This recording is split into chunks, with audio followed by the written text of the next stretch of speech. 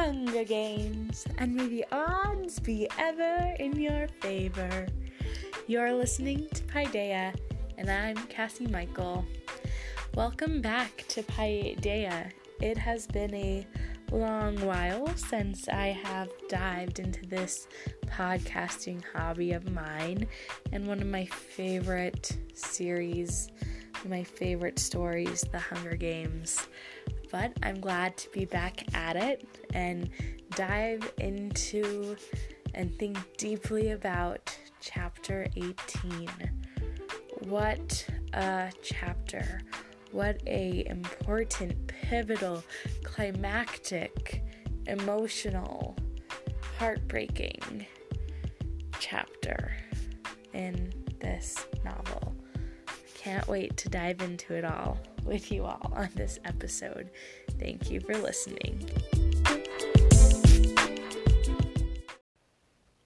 Spoiler warning! This episode contains spoilers, not only for the Hunger Games trilogy, but as I make connections to things, it may contain spoilers for other content. So listen at your own discretion. Welcome back to Paideia. Today we're talking about Chapter 18 of The Hunger Games. When we left, Katniss had just heard Rue's scream, and she had been hit with the spear by the boy in District 1. And this chapter, of course, picks up right there. Before the boy from District 1 can draw his spear to injure Katniss, Katniss draws her bow and sends an arrow that fatally kills the boy from District 1. This is her first kill, the first person who has died because of her actions where she knew they would die. Katniss then finds Rue, asks her if there are more people around her. Rue reassures her that there are not. And then Rue asks Katniss to sing. She's hurt and dying. Katniss holds her in her arms and sings to fulfill Rue's dying wish as Rue passes. And it's such a heart-wrenching scene and just so sad. When Rue passes and her cannon goes off, Katniss decides to take a bunch of different flowers and decorate or outline Rue's body, give Rue a little more dignity in her death, show the capital that Rue is not just a piece in these games. She's more than that. She's Rue. She's a person, and she has her own unique value. Katniss receives bread from District 11 after Rue's death. Then she eats food and deals with her grief and the aftermath of having killed the boy from District 1, and she has to hunt. A day passes where no one dies, so an uneventful day in these Hunger Games, and Katniss wonders, when's the next catastrophe going to happen? How are they going to draw us back together, make things more interesting? And then at the end of the chapter, the trumpets blare, and it's Caesar Flickerman giving the announcement that more than 2 people can win. Oh, he gives the rule change that 2 people can be declared winners if they are from the same district and are the last 2 people alive. And Katniss calls out Peeta's name. So that's what happened in the chapter, if it's been a while for you. Some things just off the bat that I notice about this chapter is how present Peeta is in it. he's at the end with Katniss saying his name, but we also get glimpses and flashes of Peeta throughout this chapter, even we don't see him physically. After Rue has died, Katniss thinks back to Peeta on the roof. Then I remember Peeta's words on the roof. Only I keep wishing I could think of a way to show the Capitol they don't own me, that I'm more than just a piece in their games. And for the first time, I understand what he means. I want to do something right here, right now, to shame them, to make them accountable, to show the Capitol that whatever they do or force us to do, there is a part of every tribute they can't own. That Rue was more than a piece in their games, and so am I. And when District 11 sends the bread, we see Peeta again. I flash back to Peeta's lesson on the various district breads in the training center. This bread came from District 11. I cautiously lift the still warm loaf. What must it have cost the people of District 11 who can't even feed themselves? How many would have to do without to scrape up a coin to put in the collection for this one loaf? It had been meant for Rue, surely, but instead of pulling the gift when she died, they'd authorized Haymitch to give it to me as a thank you, or because, like me, they don't like to let debts go unpaid. For whatever reason, this is a first, a district gift to a tribute who's not your own. So we see that flash of Peeta there also. And he's been present in other chapters, but not as present in the forethought of Katniss's mind as he is in this chapter. And this act with the bread and Katniss's act of placing the wild flowers and weeds and decorating her body in flowers, that's where I find the first theme: resistance, rebellion, especially after having read A Ballad of Songbirds and Snakes and learning more about the creation of the games and the rationale behind the games. The enormity of one district sending a gift to a different district's tribute, it is so much resistance and so much rebellion. It's so much going against what's expected, against what the Capitol wants. The Capitol wants the districts to be enemies with the other districts. That's part of the Hunger Games. If the districts are enemies with the other districts, if they're competing against the other districts' children, they're forced to watch District 2's tribute kill their friend, their daughter, their son, their cousin, etc., then the districts won't unite because of the hatred between them, and they won't unite against the Capitol. So District 11 sending Katniss a gift is just so huge and such a beautiful act of resistance. And Katniss, not doing what's expected, not moving away so they could collect their body, singing for Rue, grieving Rue, forming that relationship, choosing to love Rue and treat Rue with kindness and love is such an act of resistance, and giving Rue's death dignity. I'm going to read the passage because it's just so powerful and I just don't have words. A few steps into the woods grows a bank of wildflowers.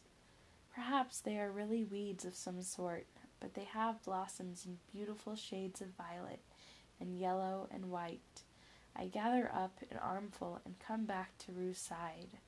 Slowly, one stem at a time, I decorate her body in the flowers, covering the ugly wound, wreathing her face, weaving her hair with bright colors.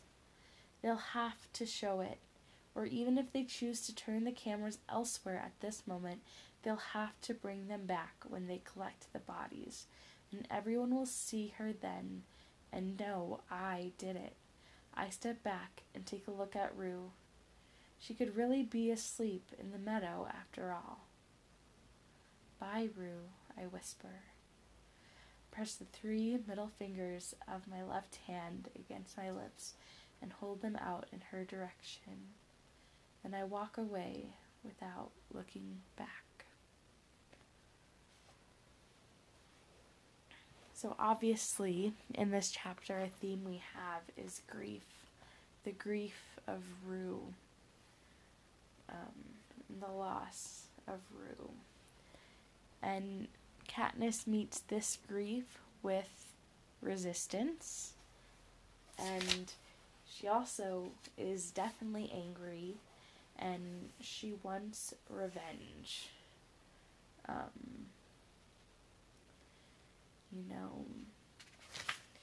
At some point in the chapter she says if she came across everyone, she would just kill them. And her anger, she's of course angry at the boy from District 1, but she places anger and blame on the Capitol. It's the Capitol I hate for doing this to all of us. Gale's voice is in my head. His ravings against the Capitol no longer pointless, no longer to be ignored. Rue's death has forced me to confront my own fury against the cruelty and the injustice they inflict upon us. But here, even more strongly than at home, I feel my impotence. There's no way to take revenge on the Capitol. Is there?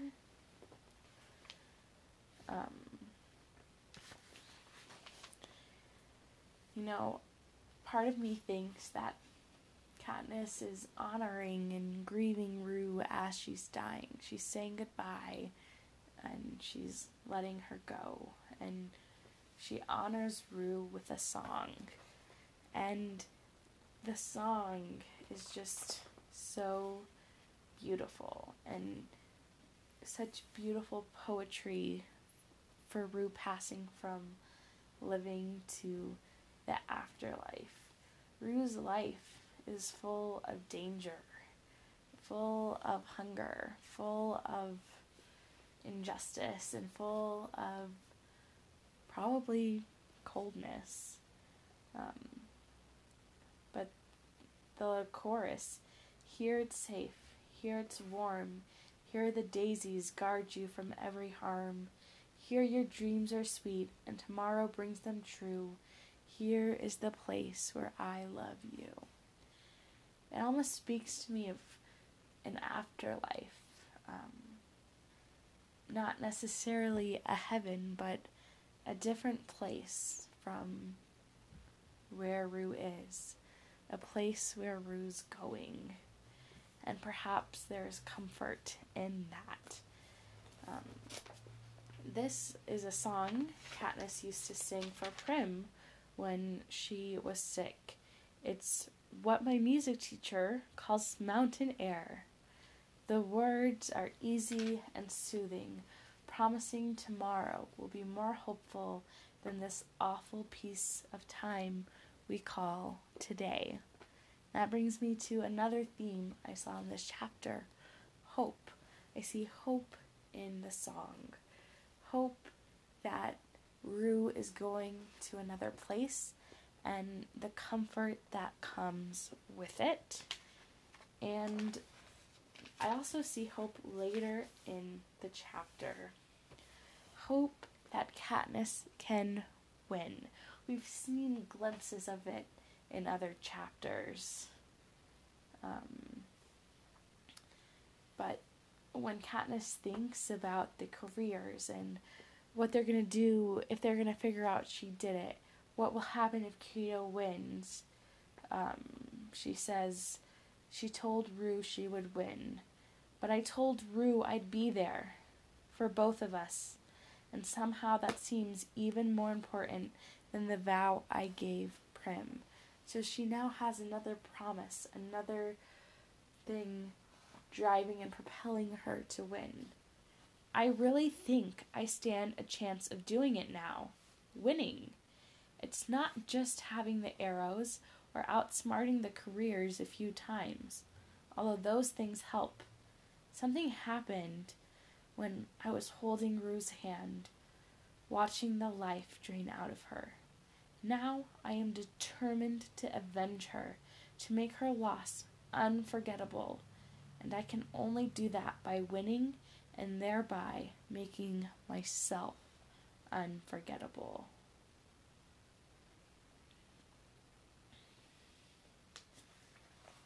So, there's some more hope amid the grief. Now, for the questions I have from this chapter. With this chapter opening with a kill, my question is, what is the price of taking a life? What's the emotional toll? In a Good Place sense, because I've watched The Good Place, how many negative points is that? Even if you were doing it for survival, even if you had no other choice, it's gotta take a toll, and in a way it's got to be traumatic. I think I talked about this with Ender's Game, but I've also, I see it many other places. I see it on Bones with Booth and his grief almost, his,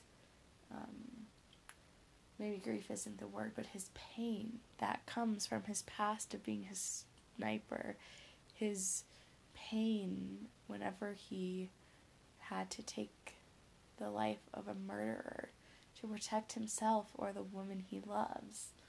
Although with him being a cop, him killing suspects, that is pretty problematic. Even if they are guilty and even if it has been proven, that is problematic. But I see it here too. And Katniss kind of gives us a sort of an answer. She says, "My brain begins to replay the events from yesterday. I keep seeing Rue speared, my arrow piercing the boy's neck.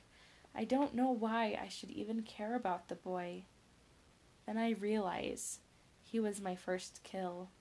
Along with other statistics they report to help people place their bets, every tribute has a list of kills. I guess technically I'd get credited for Glimmer and the girl from District 4 too for dumping that nest on them, but the boy from District 1 was the first person I knew would die because of my actions. Numerous animals have lost their lives at my hands, but only one human. I hear Gale saying, 'How different can it be, really?' Amazingly similar in the execution. A bow pulled, an arrow shot. Entirely different in the aftermath.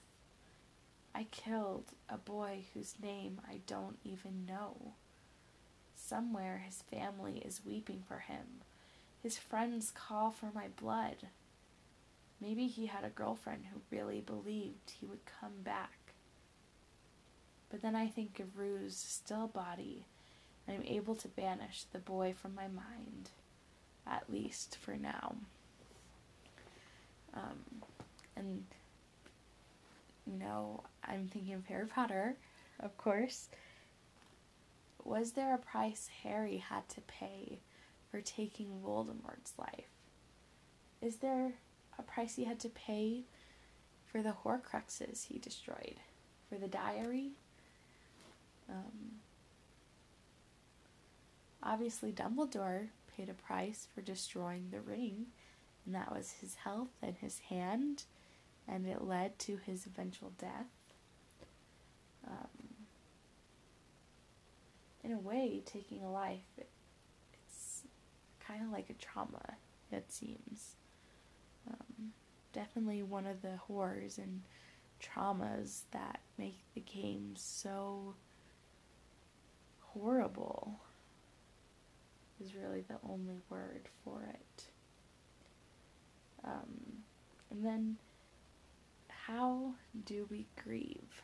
There are so many different ways we grieve. Different cultures have a different way of grieving, and I think on a personal level, we all grieve differently. This past November, my grandma died, and I attended her funeral and participated in that very Catholic way of grieving, because she was Catholic. But I don't know. How do we honor the life that's lost? How do we stay connected? How do we go on? Because life goes on. You know? One way I've been honoring my grandma, feeling connected to her, is by baking and making her recipes. I'm very fortunate to have a family cookbook and have her recipes preserved for me to bake, and it keeps her alive through her food, and I can think back on my good memories with her. I guess the example we get from Katniss is that she makes a promise to Rue, and she takes her grief, and it's vengeance, it's resistance, it's anger, and she's gonna honor Rue by winning. And I'm interested to see how Rue stays with her through the next books. I haven't really paid attention to that when I've been reading before, but I want to see how Rue stays with her as she becomes the Mockingjay and as the capital is overthrown. And then, I guess my last question that I thought of was, how do we die a good death? But that makes me think, is there even such a thing as a good death?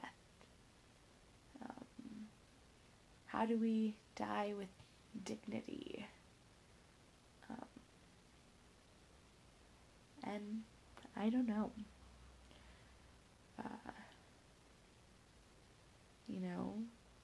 I think of Rue's death, and it's horrific in ways because it's occurring during the Hunger Games. But then in other ways, she's not dying alone. She has someone who loves her in a way, because Katniss definitely, in a way, loves Prim. They might not be family, they might not even be friends, but Rue's not alone. And Rue's death, becomes a moment that, helps contribute to a rebellion. It stands for something. Her death is not in vain because of what she meant to Katniss and because of what it led Katniss to do. So there's some good things about that death. When people see the close-up of her body, they'll see the beautiful flowers around it. They won't see her wounds, her blood, because Katniss covered them and decorated her body. And in some ways, I think that was giving dignity to her. She had some sense of control over her death. Well, she didn't want to die, obviously, but in her last moments, she wanted to hear music. She wanted Katniss to sing, and she got that. I think that's maybe another thing that, I don't know. Those were some of my thoughts. Another thing I noticed through here is how often I saw the word hate. And hate, probably you could make the argument, is a theme in this chapter. But that was interesting to note. And as I've been discussing it, I've noticed that not only do we have this presence of Peeta with the bread and with his thoughts back in the Capitol roof, but Katniss is also thinking of Gale, thinking of Gale's musings on the Capitol when they've been out in the woods hunting, and thinking of Gale's words to her, that killing a human is not so much different from hunting. He told her that when he left. It's interesting what her thoughts of these two characters call her to. Peeta's calls her to resistance, to rebellion. They help her recognize the significance of the gift she's been given. And Gale's help her recognize what's within her and help her process her own emotions. And it's interesting to me that they're both present in the same chapter when perhaps they haven't been as present in Katniss's mind or in readers' minds in some of the rest of the chapters. So that's where I'm going to leave it today. I hope you enjoyed my musings and my thoughts and my monologuing. Thank you for listening.